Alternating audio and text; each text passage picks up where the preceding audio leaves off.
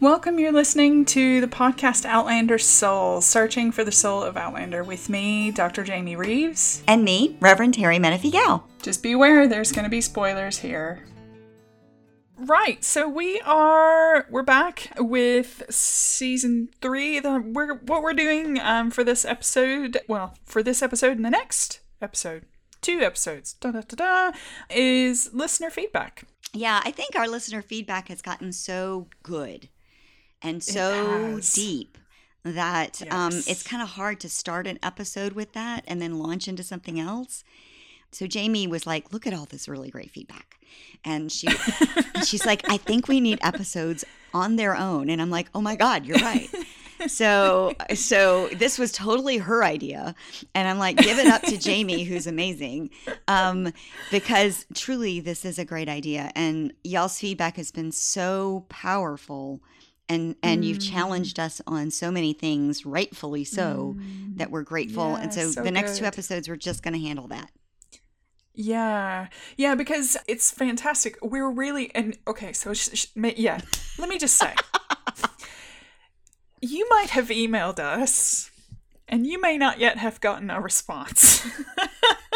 And I just want to say, I'm so sorry. It's not that we don't read it. It's not that we don't care, because we totally do. So this is a part of why we wanted to do these episodes was sort of to pay back our inappropriate silence as far as emails go from people who have sent us amazing stuff. Right. But also too, because they're not just kind of, hey, have you thought about, and then just a little sentence. No, these are like pages of stuff that people are sending us, which is why I love fandom so much. People take these stories seriously. Yeah. For that, and that's why we started this podcast, is because we take this story seriously too. And the hours and days and weeks and months that we've spent kind of parsing this text out, it deserves time and attention, and fan responses, listener responses also deserve time and attention. And we are not the last authority on this text. We are God, no. We are not. I mean, we are people who like to be part of this conversation. And because we have microphones and a lot of technology and are audacious enough to actually put our opinions out there and have this conversation. Dare to even think about it. Exactly. Yeah. And we're grateful to have that privilege to be able to do that. It doesn't mean that we're the final word on this. And so we are so grateful that fandom pushes back on some of the things that we're saying, because that's what a conversation is. It's an exploration into something that neither of us really have the authority over. But we have the authority of our experience and our opinion, and we all are intelligent enough to have this conversation because we have experience and opinion. And so I appreciate those who have really come to the table to say, hey, I have an opinion. I know these things in my life to be true because they have been true for me. But I also appreciate what you're saying. It goes back to the wisdom of the little story of the elephant and the 3 blind men. Has just carried me through for the last 50 years in my life of, you've got the three men and the blind men, or let's just call them 3 women and the 3 blind women and the elephant. And that one has got the tail, one has got the side, and one has got the trunk. And when they're trying to describe it, they're describing different animals, but you can't really understand the full animal until you're talking to each other. So we are trying to understand this animal that is Outlander. And you guys are really helping us. Thank you. Yeah, it's been fantastic. And I mean, that was the reason why we started this podcast too, was so that we could begin to kind of have the conversation about the role that it plays in people's lives and how they're engaging with this text and what they think is important about this text. And so, yeah, it's been lovely to hear from everybody. So as far as developments around the podcast before we get started, so these 2 episodes will finish up season 3 for us. So you'll have a nice round 10 episodes for season 3 finished up. And then we will be back in February for season 4 of the podcast, but also season 5 of Outlander on television. Yes, Droughtlander will be finishing up, and we will you'll have more Outlander than you know what to do with as far as the TV show goes and our podcast coming back. It'll be a veritable feast of Outlander. I know. It's going to be great. And if you love this show, if you want to wear this show or drink from a mug about the show, if you love it, or maybe you want a koozie, or maybe you want, whatever it is that you are desperate to have, we've got a Teespring account. And that would be at teespring.com/stores/outlandersoul. When you purchase something from us, we generally take a quote from the book, and it's the Reverend Wakefield quote. You will find all kinds of different swag that's out there that has this quote from Reverend Wakefield. If you ever find yourself in the midst of paradox, you can be sure you're standing on the edge of truth. It's one of the beautiful pieces of theology that you get from Outlander. And so, and of course, you'll see our little logo on there as well. But if you're interested and you want to wear us, drink from us, whatever. Come on, you want a hoodie with Reverend Wakefield's quote on it. head to teespring.com and order away. And also, I mean, we say this every time, but your support through Patreon or through PayPal just matters so much for us. So any support you're able to give us in order to keep this ship afloat would be fantastic. So shall we get started? Yes, please. I think a great place to start. So we've gotten feedback from loads of different people and in relation to different episodes, but also kind of generally as well. So we'll give first names and then we'll kind of talk about the episode that it was in relation to or how it applies. And so we'll start with Jennifer, who's talking kind of around the issue of Outlander as a sacred text. Let me read what Jennifer says. Yeah. Jennifer says, to your point about these being generative texts, I find new themes and meaning every time I read them. I don't know if you're a fan of audiobooks, but listening to these books on Audible as opposed to reading them was a revelation. I'm not sure if it engages a different part of the brain, by the way it does, or if it just forces one to slow down. But things that I missed jumped out, and I got a whole new level of story from listening versus reading. It was almost like a new series. So thank you, Jennifer. That's a really interesting bit of feedback on that. And no, I've not read them. I've thought about it. You mean heard them? Listened to them on Audible? Yeah.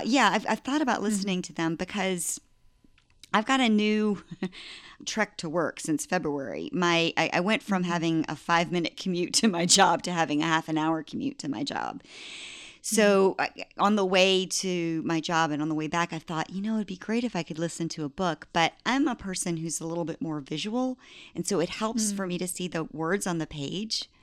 Because the way they look makes a sound in my brain, and I don't know why that is. And so I've not listened to things as much because of that. But because of this, I might try one. It might be a cool thing to do on the way to work. Yeah, I remember. So because I'm teaching at a theological college and doing lots of biblical study stuff. I remember one of my colleagues talking about listening to the Bible on audio book and how he had read that story and read that story and read that story over and over and over again, thought he knew it, and then he listened to it being read and he was like, oh my gosh, how have I never noticed that before? Right.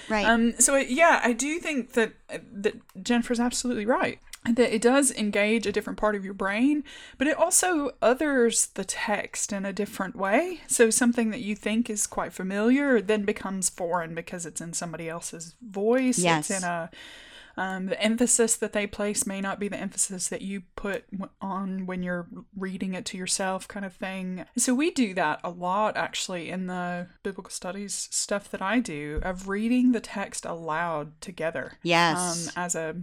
As a means of hearing it differently. Sometimes you don't notice anything, but most of the time you do. You mean Lectio Divina?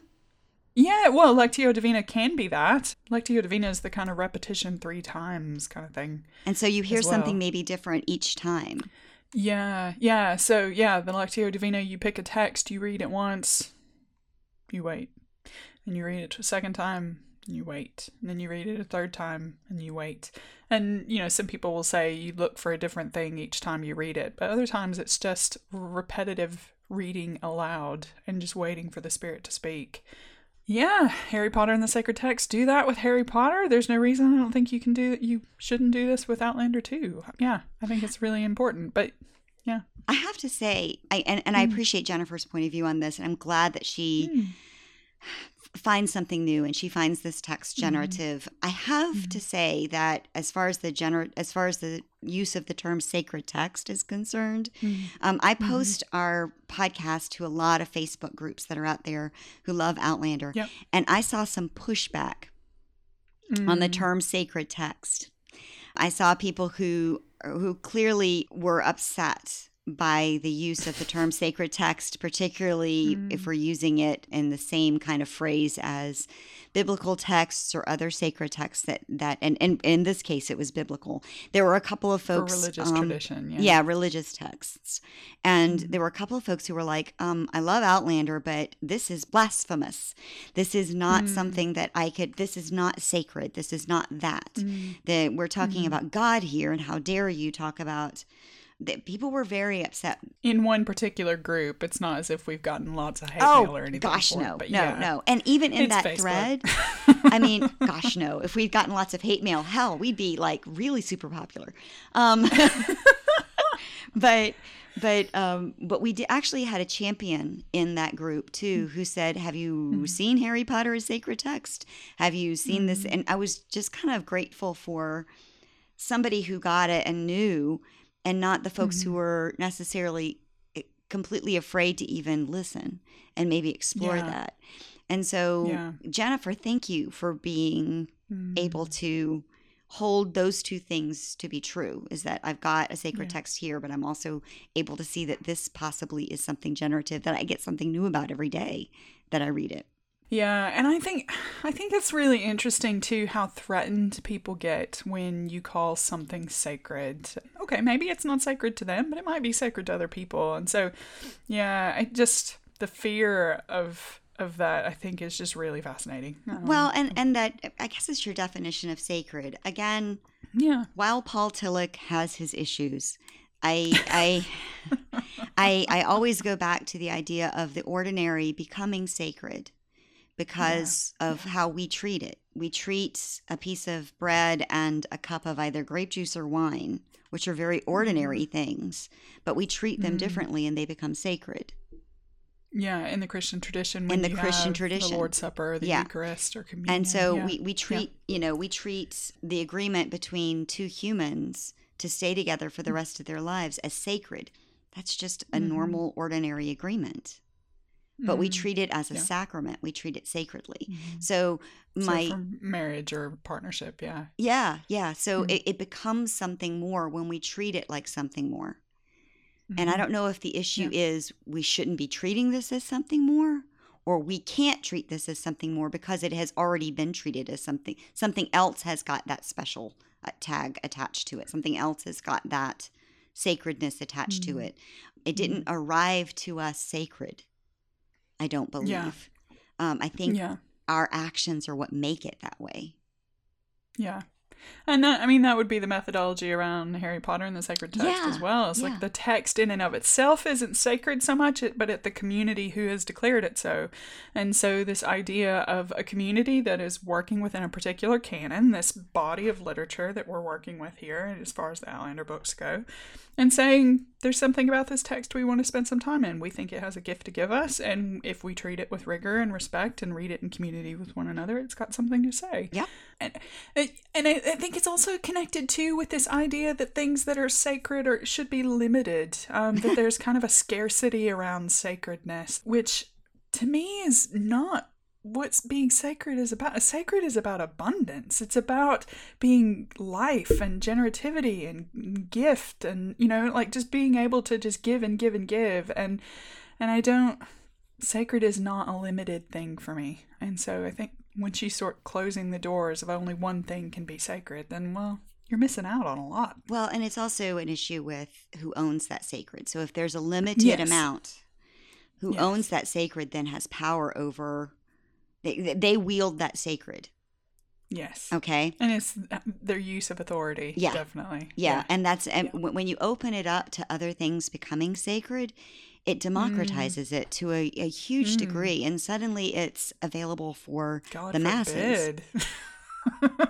It doesn't make it any less valuable, but it does make it more available. And that's scary to the folks who have owned the sacred. Yeah, it undermines power. It sure does. Yeah. Yeah. Wow. Right. Well, yeah, it's a good stuff. Was heavier than I expected it to be. So thank you, Jennifer. Yeah, that was great.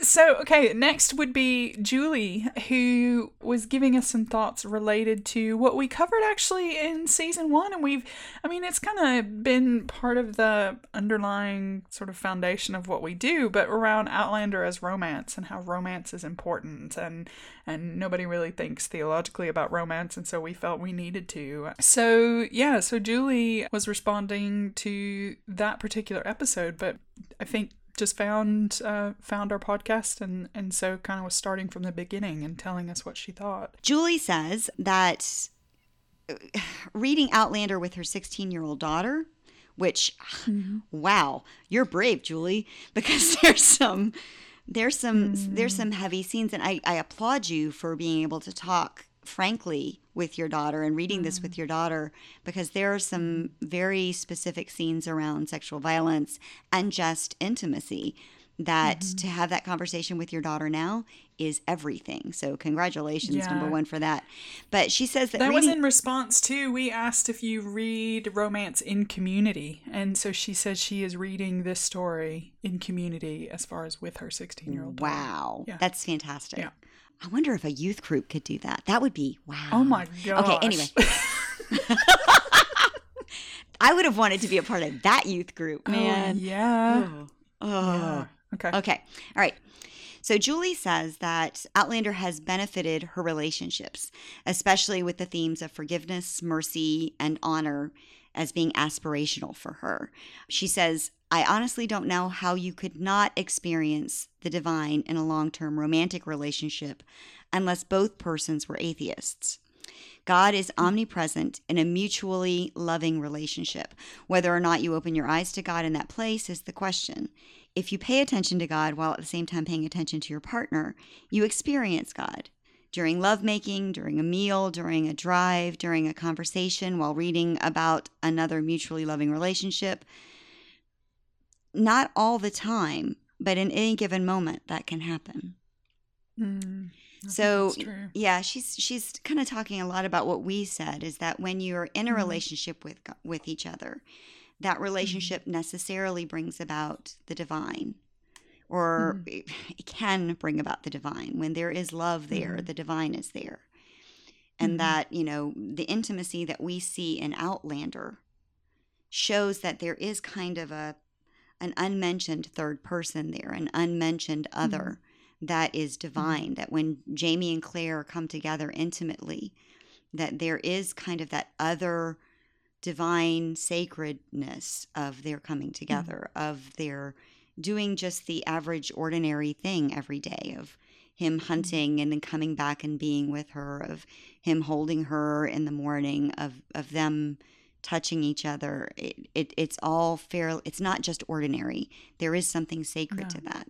And when you're at a relationship that deeply, when you have that kind of deep romance, we generally think of God as being a part of that deep romance. If you are somebody who is deeply spiritual in nature, that there is a spiritual piece of that. Yeah, or looking for God in the ordinary. Yes. And the ordinary then becoming extraordinary as a result. Yeah. She talks about also, we mentioned this in the episode, or I think I certainly told the story of remembering as a child. She talks about basically reading Harlequin romance novels voraciously when she was in 7th grade, which I definitely resonate with. I had that same experience. Yep. And she says, for years, I felt rather guilty about it, but now as a 54-year-old mother, I see it as the beginning of my reading addiction. So as far as taking romance seriously as a genre, I think that's important. And she says, after reading a lot of the Outlander series and listening to the podcast, our podcast, she says, I finally see romance fiction as a bona fide component of my reading preferences. And she says she typically reads historical or generally popular fiction as well as nonfiction, but that the Outlander series has made her grateful for her happy marriage, and I think that these are her words. I think good romance novels should do that. They should reflect and highlight our own personal romance experiences. So she says, no, of course, my husband is not a hunky redheaded Scot with an honor code that merits Jayme's King of Men title. Okay, but has his own amazing qualities that I adore. And these books and the Stars series reminds her of those all the time. So she says that both she and her husband love the show. And it's been a lovely aphrodisiac as well as a launch pad for some great discussions. Yeah, so, yeah. I love, I have these spates where I'll read Outlander. And then it gets so heavy, and it's particularly in Fiery Cross, because, guys, I'm still in Fiery Cross. They just finished with the Gathering. God. They're on the road back from the Gathering. And so I'm looking forward to getting into the rest of this. But I have a greater appreciation, actually, for the Gathering now, because it does lay the foundation for the rest of that novel. And it does lay it lays the foundation for the rest of the books. It does. It totally does. And but you're like, this is the day that never ends. Exactly. And it's like, will they get married already? Will Roger and Bree get married already? So while I've had to take breaks, and I'll go in spates of reading just romance novels, just frothy heroine romance novels that I love, because I don't know, it's kind of like eating ice cream after I've had nothing but chia seeds. Because, I read also a lot of theology stuff and a lot of heavier academic works. And so having read that and having read the thing that's good for me, eating my broccoli, and it's great to finally get to some dessert every once in a while. And so I still go back to those romances. I still go back to those and read for a bit, if not for anything but to remember why I love reading so much, and to just kind of be in that moment of the cute meet and the discovery and the, oh my God, it's not going to work out, and then yes, of course it is going to work out. I love that myth. I think it's beautiful. It resonates with me, and I'm not ashamed to say that. Whereas this is, I'm about to confess something, and I'm not proud of it at all, but I really struggle with going back to the frothy things now because I feel I really want to, but it's so funny and it's not cool. Like, I'm not saying this is how it should be done, but I just feel a moral obligation to read heavier things. And so I find at the point where, if it is something is kind of frothy, I have to intentionally remind myself that engaging with joy and frivolity and just love in and of itself is enough, that it doesn't have to be anymore. And so I don't necessarily read those romances anymore, but Jane the Virgin was that for me. Yes. I would just engage with Jane the Virgin in the same, and it filled that same part for me of just something that just felt like pure joy. There was, of course I'm thinking about it. Of course I think it's such a rebellious show and I love all that. But at the end of the day, it was about my own mental health and being able to just disengage and enjoy the story, root for Ruff and, and Jane to get together and, and just love that whole bit of it that the romance novel used to be for me. Right. Now I read Octavia Butler and Margaret Atwood. Right now I'm reading the Testaments. Yeah, I have to actually parse out some of that stuff. Again, I internalize stories so much. I end up having dreams and things about them. And so I have to be careful all the things that I put in my head, because they will continually resonate during the day. And The Artist's Way is something I recommend for people if you've got time for it, because it's not that easy to do. It does kind of take over your life. Yeah, it will take over your life. But I have to be careful about how much media I consume. Yeah. And which media I do consume. So yeah. I'm careful about that. There are some pieces of media I consume specifically so that I can, because I write as well, so that I can see what other people are writing and how they're writing and what the trends are and things of that nature. Yeah. But there are some things I consume just because I need some ice cream that day, just to help me I think that's process the rest of the world. And one day I'll be able to watch A Handmaid's Tale, because reading it was really, really difficult. And I still feel the pain from reading that. And that's been 10 years ago. Yeah.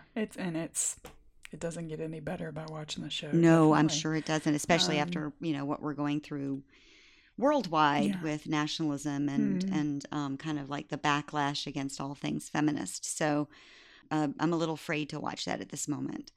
But anyway, back to what Jennifer was saying. Or, Julie. Yeah. Back to what Julie was saying. She's talking about similarities and differences of Claire and Jayme's relationship versus her own relationships. And so some of the similarities are like deepening mutual respect and increasing innate knowledge of their partner. Because if you're living with somebody for 20 some odd years, you get to know who they are, particularly if you're intimate with them. The differences are, there's something about their physical and intimate relationship that seems particularly fresh all the time and young, despite their ages and years together.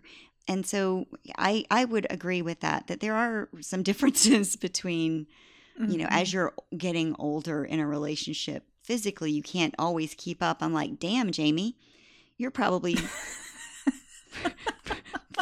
pretty damn virile. And damn, Claire, too. And not just Jayme. Yes, not just Jayme, but Claire. Don't you have any problems now that you're past your menstrual? Yeah. I'm like, really? You're not having any problems at all? Because let me just say, without my doctor, I'd be having some issues. So I'm impressed that they can keep at it as often as they do. But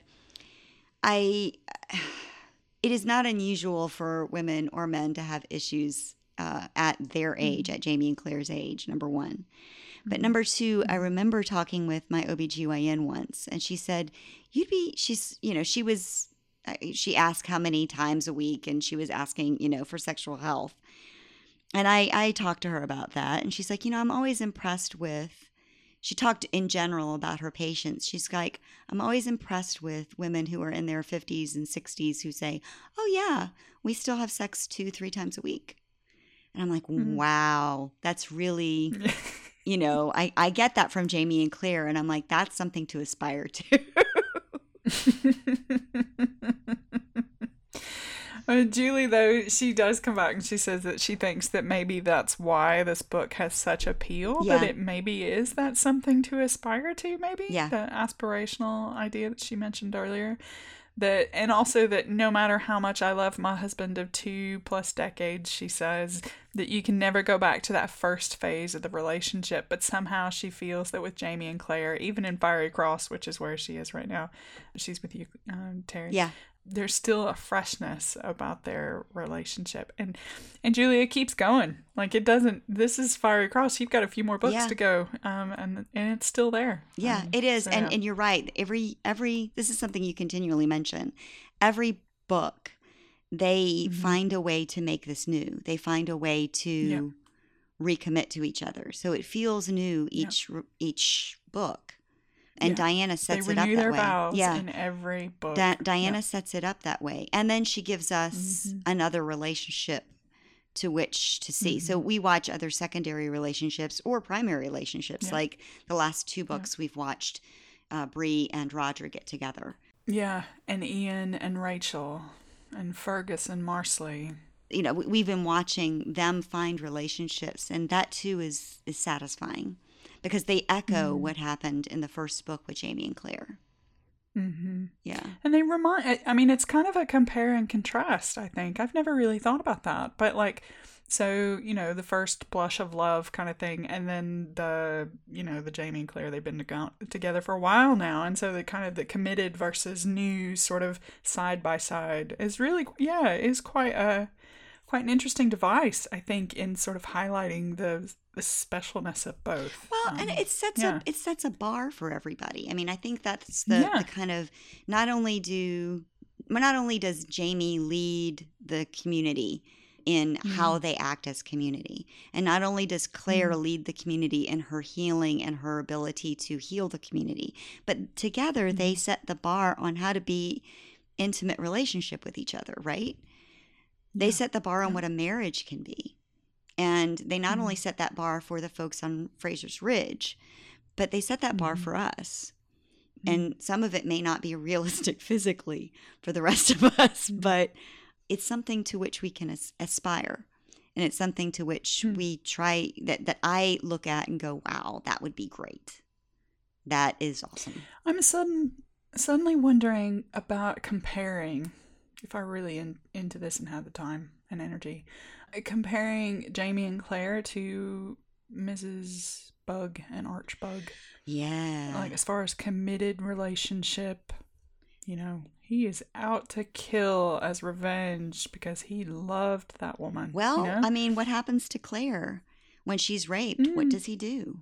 Mm-hmm. Yeah, he goes berserk. He did. If that were to happen, and I'm sure that Jayme understands why Archbug has to do what he does. Yeah. He doesn't ever seem to condemn him for it that I remember. No, because he understands they've been together forever. They've lost so much. It's just that they also, and Julie, cover your ears. They also have got this issue with them not being honest with the rest of the community. Yeah. So there is that. But as far as just committed marriage relationship. Yeah. I do how one is depicted as opposed to the other. He's got the blood right to take out Ian for doing what he did. So if any listener wants to do that work, otherwise it might be in our fifth season. That'd be amazing. Yeah. Okay, so now we have feedback from Kari, and it was in relation to the friendship episode. Yeah. That we were looking just at friendships in Outlander. And she also suggests in the feedback, too, that perhaps we do another episode on partnership. So not just friendship and not just marriage, but just people partnering together for certain. And sometimes it's family, sometimes it's not. So... yeah, Terry, do you want to tell us a bit what she says about that? She said that Outlander changed her life and that she started reading Outlander in her late 20s. And now she's in her she's been with it for a while now. Yep, right? She's in her early 50s now. So she's been reading it 25 years or so, about as long as it's been out. So she feels like she's kind of grown up with Claire and grown old with Claire, I guess. So they've chewed much of the same dirt, although she made some different choices. She's a nurse and a mother, and so she chose to have more children, which is not really something I don't think Claire could have chosen given her situation. And she chose to have a more relaxed career as a nurse instead of going to medical school. Although, let me just say, I don't know how that's possible. I know some nurses. Yeah, I don't know that a relaxed career as a nurse is possible. I don't know that that's relaxed. She also chose not to live with her second choice first husband, but instead she got to stay with her first choice second husband. And let me just give you I loved that. Let me give you kudos, Kari, because that's what I did too. Yeah. I loved that, how she wrote that. That was fantastic. Fantastic. I was like, good on you. I will be borrowing that forever now. Yeah. Yeah. So she says that she also has a grandchild that has a chronic condition, much like Mandy does. And again, Julie, close your ears. Mandy is Roger and Bree's second child, and Mandy ultimately, they discover a chronic illness that cannot be fixed in the present day 18th century, and they have to travel back in time, travel forward in time to get her health corrected. So she says that her grandchild's chronic condition may impact his life expectancy 200 years ago if they had discovered it then. And while she didn't diagnose it, she did recognize the first symptoms. And so she had that sinking feeling of not being able to fix it. She says, I don't know now if I could go back and read that part of the books the same with Claire's recognition of Mandy's health issues. I get you on that one. I have a hard time going back and reading certain things like the loss of faith because I had there were some difficult times with my one child, Jasper, when I was pregnant. Reading the loss of faith or reading the loss of a child is just always just so hard for me to read. When I read that, when they lose Henri Christian, I was just like, I wanted to throw the book across the room. I was just like, no, not that one. That one was special to me. When she broke her water with blood, that I knew what was going to happen. And I'm like, no, please, no. So I get you on not or having a hard time rereading those scenes. I still enter them when I'm rereading the book, but I prepare myself. Yeah. I think it's interesting though. So we were kind of talking about the generative text, and every time we come back to it, we're expecting something new or we see something different, and it's continuing to give something to us. And I think when you are reading a text that is over the course of time, so Kari started reading in her late 20s, now she's in her early 50s. So this diagnosis with her grandchild has come in the midst of, and in the later years of this development. So when she was reading Outlander in her late 20s, early 30s, and in her 40s, that might not yet have happened. Right. And so you read it in one particular way, and now something happens in your life, and it changes the lenses that you then come to a text with. So, the ways in which you read a particular text on one day may be completely different from the way you read a text on the next day, depending on what happened. Yeah. And I think that's really important for us to kind of remember. So just as an aside, for book club that I'm a part of, some folks had suggested books that they just loved, that they had read years ago, and they really wanted to read it again. And then they read them again and they were like, I don't like it as much as I did. Yeah. What was that about? Yeah. Why does this story not speak to me in the same way it spoke to me then? It's like, because wherever you were at that particular moment in time, you needed something like that. And it helped you get there. You can't go back in time now and pretend that you don't know those things. Well, and that it's... Yeah. And storytelling too is different than it was back in the day. Not only are you in a different place, but our community and our society is in a different place now with some of these stories. So going back and watching movies in the 1980s about date rape, which was totally acceptable back in the 80s in a movie. I loved 16 Candles when I was a kid. Yes. Now I can't even bear to watch it. No, I've had to stop. I was like, we're going to watch this because we still refer to it, both David and I. But we are not, but I am not going to watch this with my son without pausing and saying, no, it is not okay for this young man to offer his drunk and passed out girlfriend to this geek so that he can have sex with her. He just basically said, no, go ahead. It's okay with me. Yeah.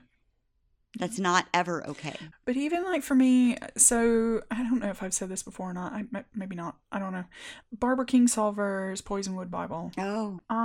That book was revolutionary for me when I read it. And I was a missionary, and, at the particular time, living in the foreign field, like doing what they were doing. Doing the work of Jesus. You were doing it. Yes. Telling everybody about the love of God, right? And so it just blew me away. And so I thought, I want to read that book again. Because it just was sitting there kind of haunting me.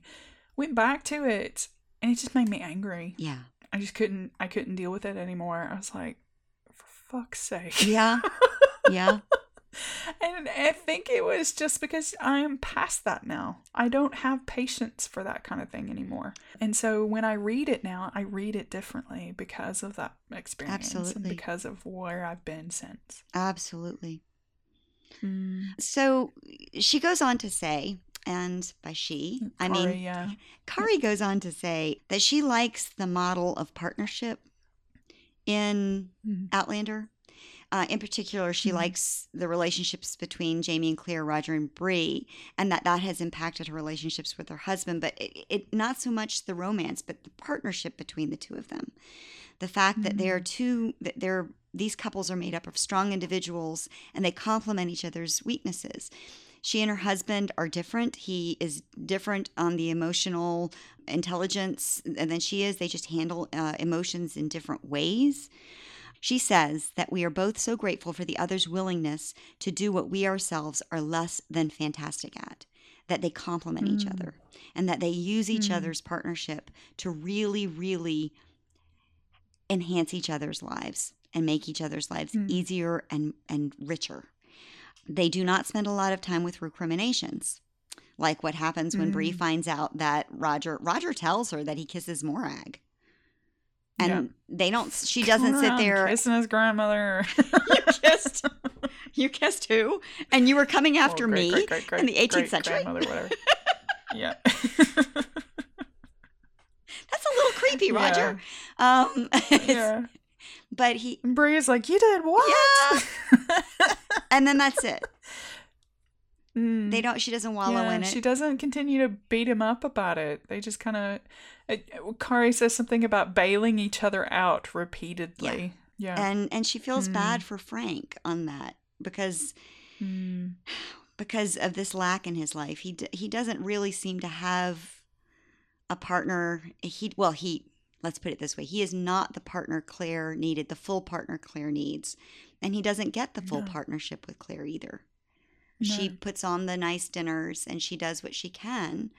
And Frank takes care of Bree. He's more Bree's father than he is Claire's partner, I think. Yeah. And maybe that's too rough of a statement. Maybe I'm wrong on that. Maybe I'm just kind of reading into what Kari is saying here a little too much. But there's some kind of lack of partnership there. I think she's right in that identifying that there's some kind of lack of partnership there. And I don't know if that's the loss of intimacy or the loss of love between them, or if that lack of partnership leads to the loss of intimacy and the loss of love between them. Because they enter this partnership. Yeah, she does ask, what would Frank have been like if he had had that kind of partnership? Yeah. How does that partnership shape who these characters are, and Frank's absence of it? Right. I think was a really great question. Yeah, it really is. Her big takeaway for this is she thinks that partnerships here are really kind of the ultimate feminism, so to speak, and masculinism too, allowing us to be fully feminine and fully masculine as genders. And of course, there's the in-between too of just owning who you are in a relationship. Yeah. And that people as image bearers of God can be improved by working together, by owning who they are. And that's really a strong statement about owning who we are as the feminine gender, owning who we are as the masculine gender, and owning who we are as maybe somebody who is neither gender or both. And that coming to a partnership fully allows you to be all of that and aid not only yourself, but the other partner. I can definitely see where gender would play a role. I mean, I think that the danger of it is going down the kind of complementarian route, where women need men, men need women, and so then everything hinges upon the gender in order to abdicate you from responsibility of taking care of your children if you're a man, because you need the woman to do that instead. But on the other side of things, though, I mean, everybody has gaps. No one can be everything to everyone. Paul failed at it too. And so this, just in kind of thinking about partnerships as being this, having someone else who's got your back and who can fill things in for you when you're not, what was Kari's word? The things that we ourselves are less than fantastic at. Yeah. Someone else might be fantastic at that, and that's a great thing. Well, and I think what we lose with complementarianism is we lose the idea of same-sex relationships. So you've got, if you've got two women, I think the ultimate feminism there would be that they're still coming together as two wholly, fully female, and they still have an absolutely solid relationship as two females. Mm-hmm. Yeah, and they still complement each other. And they still complement each other, and that they still, even if they've got the same gender. it detracts from two men to say that you absolutely have to have a female in there somewhere. You don't. If these two come together to become one, then that means that they are together to become one. You come together with your whole self. And that, going back to what Julie was, that takes decades. I'm sorry, that takes such a long time to finally and truly be yourself. That takes years because you're still trying to figure yourself out. The 20s are all about that. For me, they were anyway, of trying to figure out who I am and what I am as a woman. And it's hard to come together in a relationship and understand yourself in that relationship as a fully formed human without having certain experience and maturity along with it. If that makes any sense. Yeah. Yeah, it does. Yeah. Our next listener is Marilyn, and she's got something to say about folktale, myth, fairy tale, novel, and film as a progression. Our conversation that we had with Amy, which was just wonderful. Marilyn's also a scholar around kind of fairy tales and text too, so she's coming at this certainly from having spent time studying it. And she's talking about, remember we talked about the ATU index of kind of all the different stories or different types of fairy tales. Yep. And she argues that most of those are European in context, but that they do include examples from other parts of the world. But the interesting thing I think she was talking about, and this might be worth talking about a bit more, is so from the kernel of tale type, we get a folk tale. So it's very tied to a particular region and even a specific place. And then that folktale then can become a myth, where there's kind of this religious or spiritual fleshing out of the tale, so making meaning of that folktale. And then it becomes a fairy tale, which then becomes a highly specific sort of genre where we know maybe authors' names, or it's a particular type of literary version that she'll talk about, or she mentions in a minute. But it's the folktale, but fleshed out in a different way. That's basically what she's saying. Okay. And then we get the novel, which is a longer version of that, and then film on TV could also be a part of that too. Yeah. What she says is that the Beauty and the Beast is a beast husband tale type, like Amy talked about in the episodes, but that the folktale versions of this story include East of the Sun, with its references to trolls and polar bears and plucky lasses, putting it firmly in that genre. But then the myth version would be like Cupid and Psyche, first recorded in Metamorphosis, which might be a novel or it might be something else, but then also counts as myth because of the presence of deities. So there's a god type figure or godlike figures in the telling of it. And then she says that the fairy tale version traces back to France and to the salons that were quite revolutionary in their intention. So the intention was that these salon ladies were to be offered advice or offering advice to young women on how to choose a marriage partner. And so the drama consisted in this story of Beauty and the Beast, not about the beast so much, but how Beauty would recognize the value of kindness over riches or wit or good looks, or like these different values or virtues upon which to choose a partner. And so she was saying that the subsequent retellings of this story, especially the film versions, make it then all about the beast, of whether or not he will or won't become human again, as opposed to the salon ladies being told this is how you pick a partner. Yeah, so the salon ladies control that story, but if you put it in novel or get it published or put it on film, who controls that story? The person who identifies with the beast, right? Yeah. And looking at what she's saying, so I'm wondering, let's just put it this way.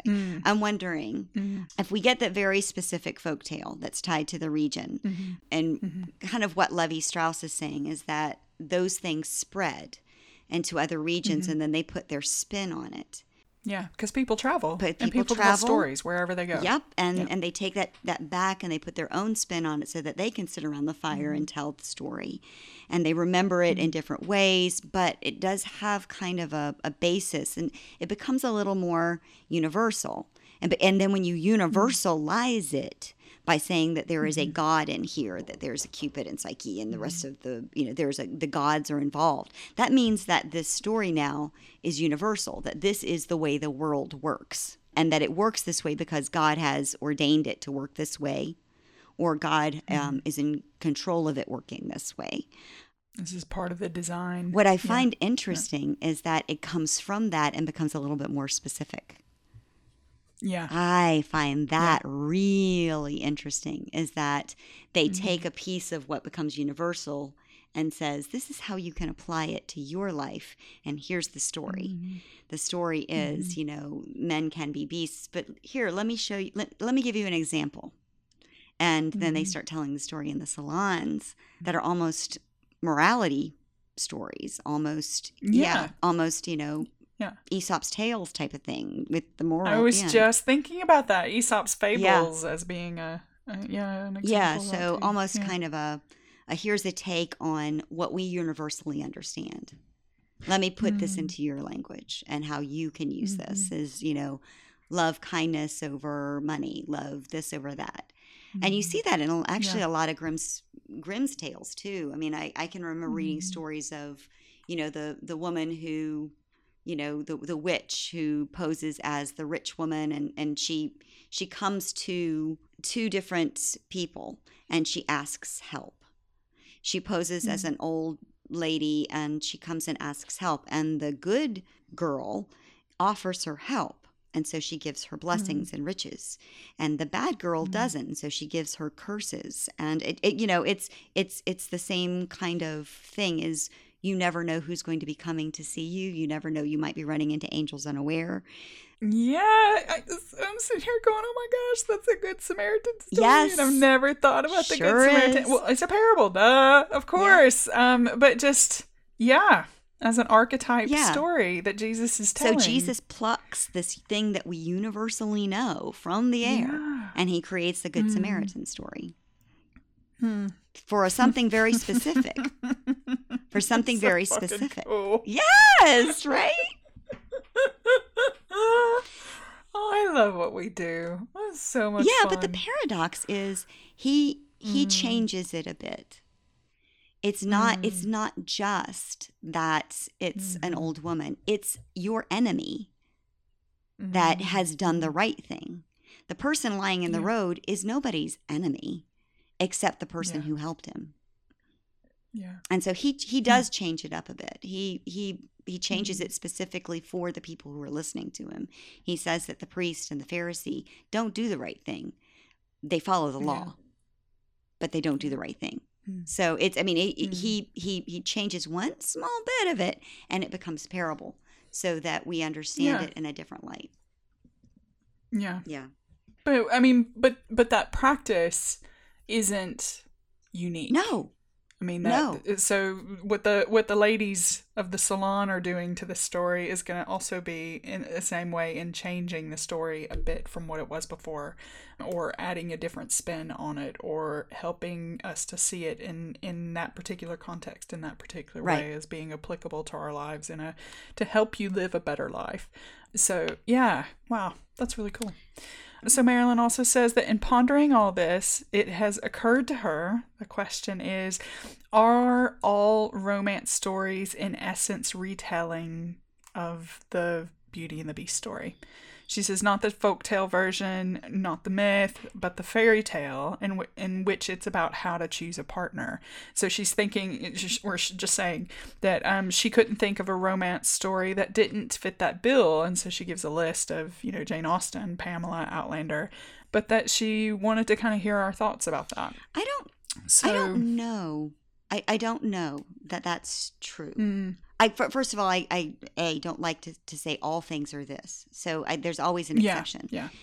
There's a strong subgenre, a piece of the genre of romance that has to do with same-sex relationships. And I've not read a lot of that genre. And so I can't speak with any authority there on same-sex romance novels, whether or not they follow our Beauty and the Beast motif. If somebody out there is listening to this and has read a lot of that, if they could let us know, that would be great. I can say if I would think there would be kind of a general. I'm not. Again, I think there has to be exceptions. there are, and I'm thinking of Emma. Yeah, and see, I'm thinking of Persuasion. Yeah. So even from Jane Austen, Pride and Prejudice, yes, I think I could certainly see that as Beauty and the Beast, but I don't think Persuasion or Emma are Beauty and the Beast stories. And Pride and Prejudice, it seems to be her most popular novel. It's the one that's just been recreated so many times. And while I'm thinking it, but Emma is the boy next door. Yeah. Emma is, this is the man I grew up with, and so of course I'm going to miss him because she's too, self-involved to be able to see what's right in front of her. He's the boy next door.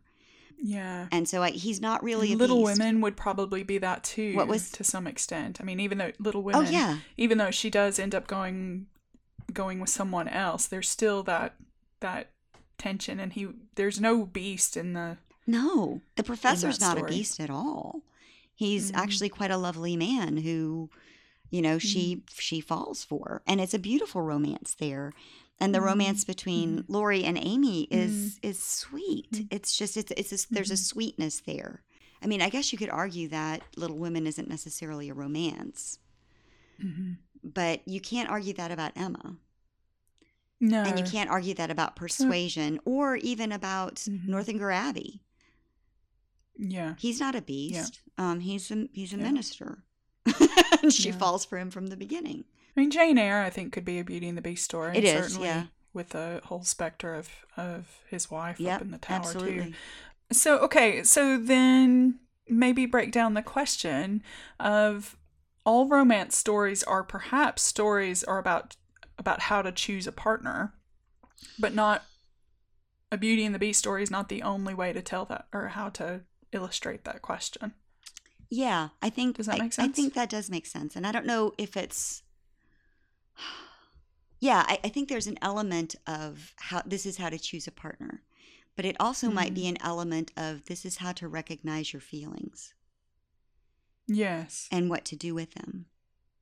Yes. Because you might be having, like in Emma, you might be having feelings against the evil guy, the one that's... But you have to be wary of your feelings necessarily here. This is kind of the story of Wuthering Heights, right? You've got the Beauty and the Beast, obviously, but they have to be wary of their feelings because when it was written, feelings and emotions are not really to be trusted. That when they come together, they are ice and fire, and they are like blowing things up.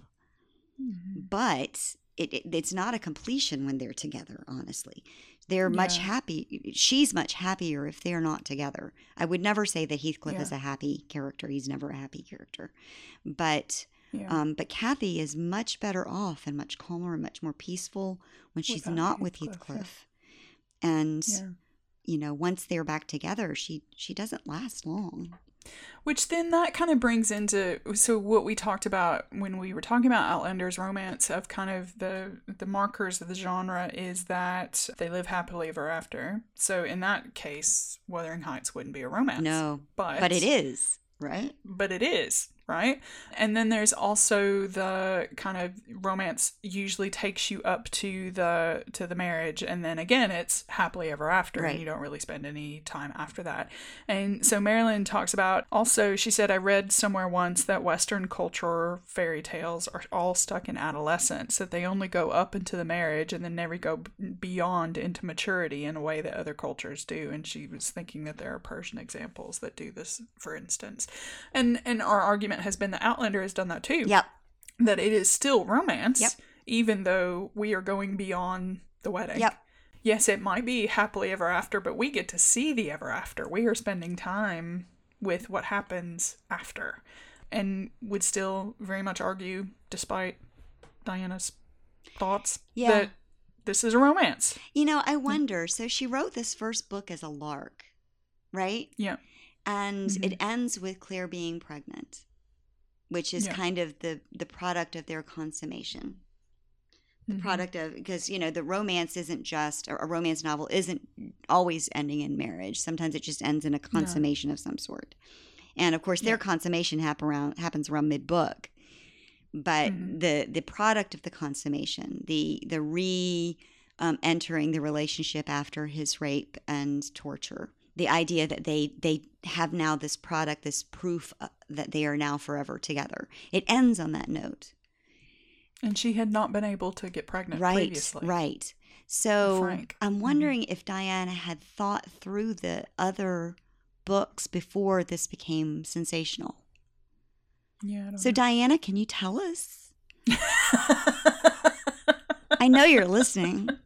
Can you tell us if you had all of these books in the back of your head that this was how it was going to be and end? Or did suddenly your, best-selling novel becoming best-selling led you to consider what happens to Jayme and Claire later, and that's when you came up with a means by which to tell a longer story? Yeah. It's a good question. Yeah. Yeah, I don't know. All right. And we need to talk about this one last person who wrote this very, very, very long bit. But she's just got a really great critique of what we said. Yeah. So and it's totally fair. Totally fair. So Jen came to us after the Beauty and the Beast fairy tale discussion too to call us out, rightly so, on how we dealt with Leary. Yeah. So she started out, bless her, she's like, "You're rocking this season. I love this episode about Outlander as fairy tale. I did think y'all were a wee bit hard on Leary though." And then proceeds to tell us how, and she's totally right. So she says, "I think she is a much more sympathetic character if you analyze the story from a feminist perspective." Ouch! Yeah. We were the woman haters here. Oh my God. And it hurts to realize that. So Jen, you were absolutely right. Oh my God. Yeah. How did we not do that? Yep. So she goes, first off, it was stated that we said, Terry and I, it was stated that we don't know why Leary did not enjoy or did not want sex with Jayme. I mean, who wouldn't, right? At least the way we read him, right? Yeah. Yeah. She says, though, that we do know. She says that she tells Claire that she could feel Claire's hand on Jayme and he'd cry out for her, meaning Claire, in his sleep. And she quotes from Dragonfly and Amber, chapter 34. She says, "I could feel her hand on him," she whispered, "in our bed, lying there between us with her hand on him, so he would stiffen and cry out to her in his sleep. She was a witch, I always knew." And so Leary's explaining exactly why sex with Jayme was so distasteful. And Jen is arguing it didn't have anything to do with prior abuse or fear of pregnancy or any other reason that Jayme has speculated about. So our speculations then become Jayme's speculations, not what Leary actually says, which is interesting. And so when the two women run into each other in Voyager, Leary tells Claire to get back to the hell from which you came. So Leary is still thinking that Claire is some sort of witch and using some kind of power of darkness over Jayme, that Jayme has been bewitched or, yeah, that kind of thing. At 16 years old, her actually setting up the process to rid themselves of the witch would actually be helping Jayme as well as herself. So if she actually believes this, having been raised in, Highlander Scotland in the 18th century, she would probably believe this. It says, if she were just scheming and trying to get rid of Claire so that she could get her hooks into Jayme, why would she take a risk like she did? She was the 16-year-old servant of the Laird. Taking it upon herself to get rid of a married woman of a higher status who has obvious value to the clan as a healer was a huge leap. And if she had been caught, she certainly would have been beaten, if not banished, for going against the male authority at Leoch. If she successfully eliminated Claire by engineering her execution, why would a grief-stricken widower turn to her? Yeah. So she did not truly believe that Jayme was in love with Claire. She thought he was bewitched. I mean, Claire makes the love potions. Claire makes these things. So she probably did it for herself to get ahead in the clan. Yeah. Yeah. So Jen, she's saying modern readers aren't willing to attribute sincerity to of motive to Leary, but I think when we do that, her actions make a lot more sense. Yeah. Which I think is probably true. She says that for her actions to make sense, you have to accept that in no way does she believe that Jayme is genuinely besotted with his new wife. From Leary's perspective, he was all over her one day, and then the next time she comes to see him, he's in a forced marriage to someone outside the community. So here's Larry, a Mackenzie, and in her role as servant to Colum, is certainly aware that Dougal's motives for engineering this marriage are about power for Dougal and Colum, and that Jayme has just become a pawn in their scheme. So she's uneducated, and we know that she's religious, and so it only makes sense if Jayme was enchanted, and by doing away with Claire, the enchantment then would be broken. Yeah. And the textual evidence to support this view, but we don't really get it until book 7, when Jayme goes back to Scotland and is curious about who Leary is shacked up with. So, yeah, I think that's really interesting and a really great perspective, and I have not considered that before. Neither had I. And I mean, she's right. It's all there. I do remember Leary complaining in Echo and the Bone that Jayme never needed her. It was great to hear that in Leary's voice. And I remember that. And why she chose the young man that she's with, Joey, who is challenged in many ways, but that Joey needs her. My assumption in reading that, though, wasn't to really listen to her voice. And that's just so wrong of me.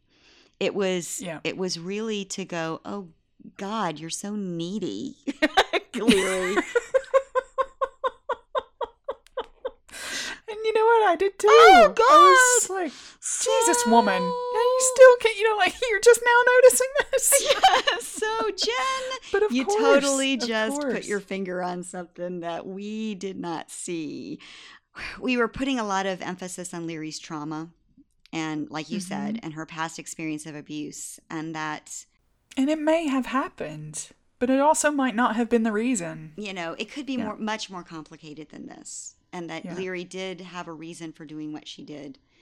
And it wasn't just so that she could be with Jayme. She might have been doing this to free her entire clan from the clutches of somebody that she thought was trying to take over, particularly a Sassenach. Particularly the fact that, you know, these are people now depending on an English woman. There's a big issue. So... Jen points out, she says that all major characters all admit at various times in the text that they don't really believe in witches, but Leary is not educated, she's not sophisticated, and she's religious, and she absolutely believes in them. And so Jen points out that Diana can be really sly with her reversals of fairy tale and romance tropes, which we talked about a bit, but this is exactly that. And that Leary in this story is Leary as rescuer and Jayme as helpless maiden is one way to kind of read this plot, that Leary is like, I need to save the day, and the only way to do this is to rid of Claire. Yeah. And so then we get a double twist when Jayme literally rides up on a horse and scoops up Claire, taking her away from Cranesmuir, leaving Leary to just kind of go, well, what the fuck just happened? That is a much more subversive reading that I think is probably much truer, actually. Well, and I think it gives credit to Diana, and also to Jen for recognizing it, of truly fleshing out Leary as a character. Yeah, truly fleshing out Leary in 3 dimensions where we were just giving her 2. Yeah. I love that quote from Leary of, why, Jayme asks her why Joey, and he's like, him, what, why him, kind of thing. And Jayme, thinking, why would anybody want somebody like him? And she's like, because he needs me, and you bastard never did. It's the you bastard. That at the point really respected Leary. That's like my favorite thing from her, is calling Jayme a bastard. Okay. She also makes some comments about the Beauty and the Beast parallel. She does. About Jayme coming to a woman's bed as a brute out of need and satisfaction. In Voyager, he makes this comment after he and Claire have been together for a while, that he hadn't laughed in a woman's bed in a long time. Well, I think he makes that earlier on. I think it's fairly early after Claire returns. Yeah, that he hadn't laughed in a woman's bed in a long time.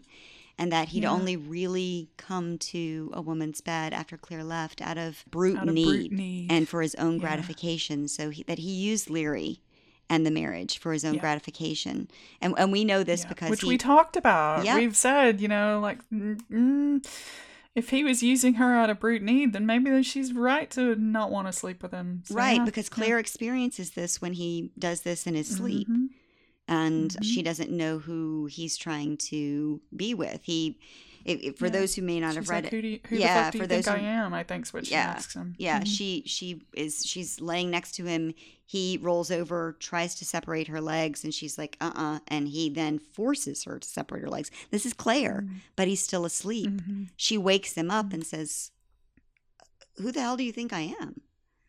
And it gives her some insight into the marriage between he and Leary. And it gives us some insight between the marriage of he and Leary. But also, what happens with he and Geneva. Because, they don't just have the sex that once that night. They have it more than once that evening. And he does force Geneva at one point. So...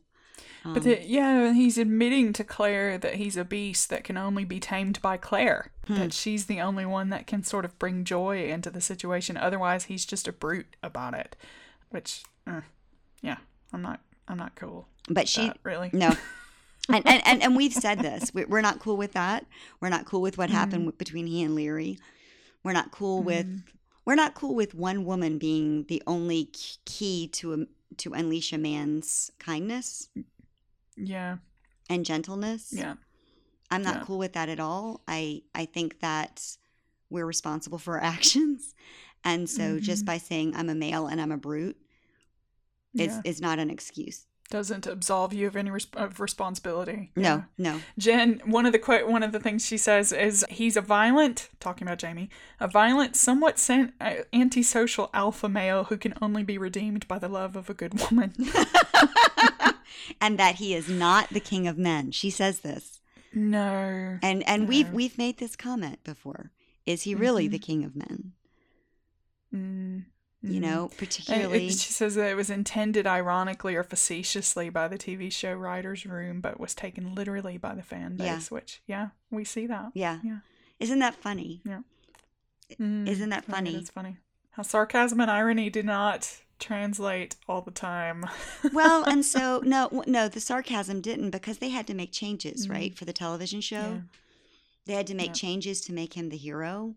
Always, and not add these complications of his inability to control himself or his choices and actions that were not great. So, they took away this issue with Leary. We don't get to see that in their relationship. No. They took away this issue with Geneva. They've not added the complications because you can't in an hour and get away with it. Yeah. Well, okay, so we probably should finish there for this episode. We've got more feedback for the next episode from Kim around the issue of sexual violence, which, we've kind of started here, but we'll pick back up. And then from Catherine and Marilyn and Elizabeth around forgiveness, mercy, justice, vengeance conversation that we had before. And then a few ideas that we'll kind of pick through that some of the listeners have given us as far as upcoming episodes. So we'll talk a little bit about those. This has been great, guys. Thank you so much for your feedback. So much fun. This has been so great. And I just this is why we do this. So thank you. Yeah. So thanks very much, and we will see you next time. Yep. Bye. That's it for this episode of Outlander Soul. Thanks for listening. If you love what we do, a review, especially on iTunes, but wherever you get your podcasts, would be really appreciated because it helps people to find us. If you listen and like what you hear, please consider supporting us financially. Just click the Support Us button at our website on outlandersoul.com. There's lots of ways to donate, either via Patreon or PayPal. and every little bit helps. Also, we love hearing your comments, questions, and ideas for the show. So we'd like for you to join in the conversation. So you can reach us through our website, through email, voice memos, or social media on Facebook, Twitter, or Tumblr. You can also contact us straight by email, outlandersoulpodcast@gmail.com. All lowercase, all one word. Or you can visit our website at outlandersoul.com and fill in the contact form. Thanks again, everyone. Bye!